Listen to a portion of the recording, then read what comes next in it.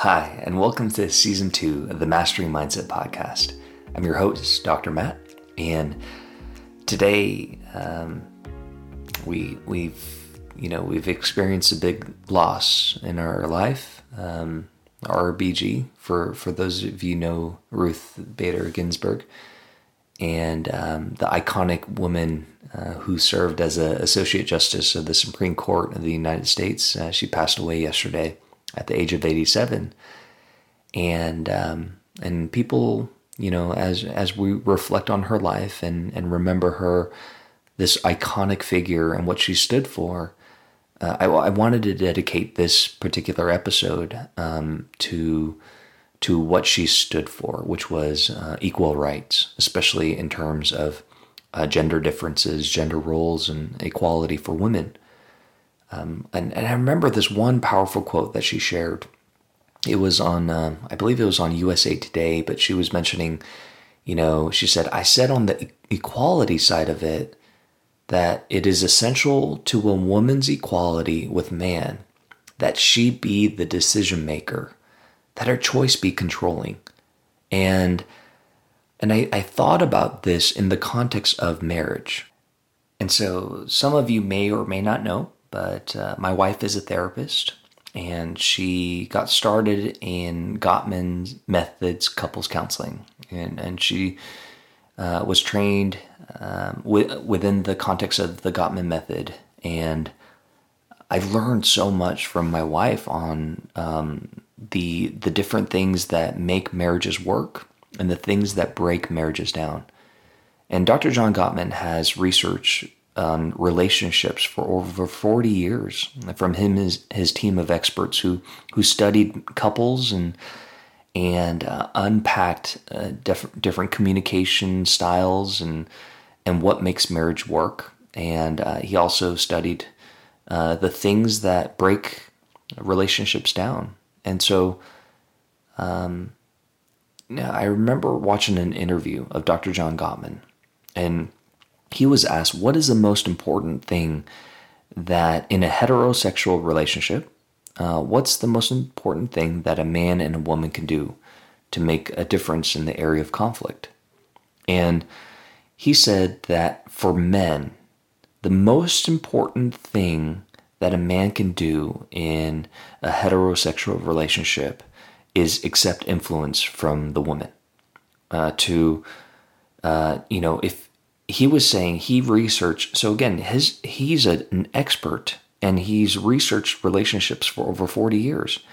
And he broke it down into the simple principle of the most important thing a man can do is accept influence from their wife.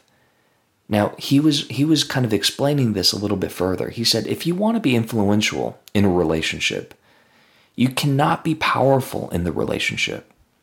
If you want to be influential in a relationship, you need to. There needs to be this give and take, and oftentimes a man needs to humble themselves enough to accept influence and allow their women to be a decision maker, to have influence on the decision making process and influence in the life. And so this was a profound idea that Dr. John Gottman and his team of researchers had found in masters of a relationship, that these men in heterosexual relationships, they accepted influence from their wife. And that's what allowed for this couple to have thriving relationships. Now, for women in heterosexual relationships, it fell into the same kind of category, but as accepting influence was a little bit more natural for women in relationships. Now, for women, they realized that the most important thing that women can do to make a difference in this area of conflict at home is guys felt so incredible and wonderful. They felt validated when a woman can say, "This is not all your fault." When a woman can acknowledge that this isn't all your fault, I get it. I contributed to this as well. When guys feel that, they just felt like validated and wonderful because they were in this kind of together, and it wasn't, all the blame wasn't on them. And so accepting influence in terms of the responsibility and the fault, and not attacking a husband on blaming them that this was all their fault.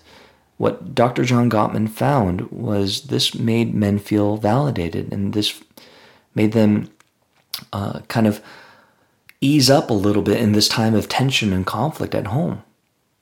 Now, here's what I want to do. I want to see if I can broaden this a little bit bigger outside of the context of, marriages, but really into the context of relationships at work, or relationships that are very important to all of us. And the other day, I talked about intention versus impact. And when it comes to inclusive conversations and having more collaborative conversations in the workplace, we really have to understand intention and impact and the differences between the two. Now, I shared this analogy of holding 2 cups of water. And imagine one cup being the intention or the intender, and the other cup of water being the impacted, the person who's being impacted. Now, I may have really good intentions, so I may want to explain my intentions to the person who is impacted, who's having some type of reaction or emotions that they're going through, and I'm noticing that. I'm noticing that they're having a reaction, or they're misunderstanding, or they've misinterpreted what I said. So I'm trying to convince them of my intention, and it's just kind of like the water being poured into the cup of the impacted that's already being filled up to the brim. And I'm pouring my content into this cup that's already overflowing. Now, if I am trying to pour in more water into a cup that's already overflowing, could this person or could this cup take any more new content in? No, it's overflowing, it's overspilling. And that's very similar to how conversations, especially intention versus impact, this is kind of how it goes. Where if you notice somebody having an emotional experience where their cup is overflown and they're what we call in psychology emotionally flooded, it doesn't matter what you say in that moment. What happens is they can't take any new information in. So it's allowing that person who is emotionally flooded, who's having the impact, having the response and reaction, allowing them to empty their cup a little bit, allowing them to share and vent, and the intender to first approach the situation with curiosity and conversation, allowing the person to talk. Stephen Covey said it best: seek first to understand, then to be understood. The first step of the process is to understand that person's story, understand that person's reaction and response, allow them to vent and empty their cup. And once they start doing that, there's creating some space internally for then to allow more room for you to be able to deliver your intention or your content into the mix. So the order and the process of having these conversations is really important. There's a phrase called getting curious, not furious. And we talked about that in the first episode of season 2 of the Mastering Mindset podcast. But we talked about how leaders, how important it is for us to get curious rather than furious. And in relationships, in marriages, and especially as we kind of circle back to what RBG said in terms of equality and women's rights, it's important for men to accept influence from a woman, to allow for women to be decision makers at home, and for them to to really see eye to eye and be influenced by some of the thoughts and decisions that women bring to the table. This has long-lasting effects in a marriage, in the context of a marriage. And again, if you want to be influential in a relationship, you cannot force that influence upon people. You cannot be powerful in the relationship. And in order for you to be more powerful in a relationship, you need to accept influence from others. There's this give and take.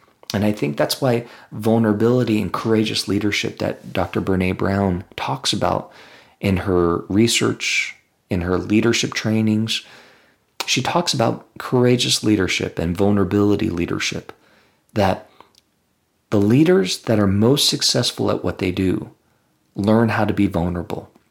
They learn how to be courageous, and courage and vulnerability go hand in hand.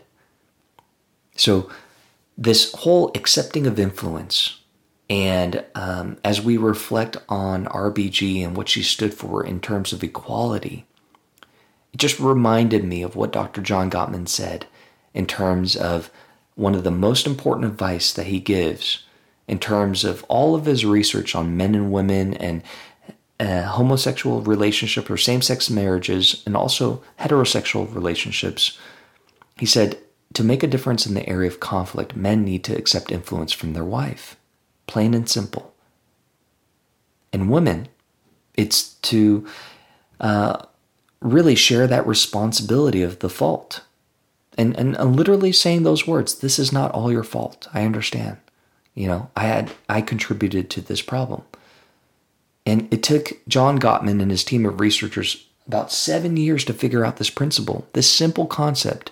But it's so hard to do in the moment, in the area of conflict, when emotions are overtaking us and we're both emotionally flooded. How can we remember to accept influence from the other person? How can we remember that in order for us to be powerful, we need to give in? It's this kind of contradictory statement, because in the moment we feel like we have to exert power. But in order for us to be more influential, we have to accept the influence. We have to lessen our power and listen and take the approach that's a lot softer, a lot more gentle. And by doing that, you're gaining grounds in that relationship. So I leave you with this. If you want to be influential in a relationship, you cannot be powerful in that relationship. For men, in terms of marriages, accept influence from your wife. Allow them to be decision makers. Allow them to have influence.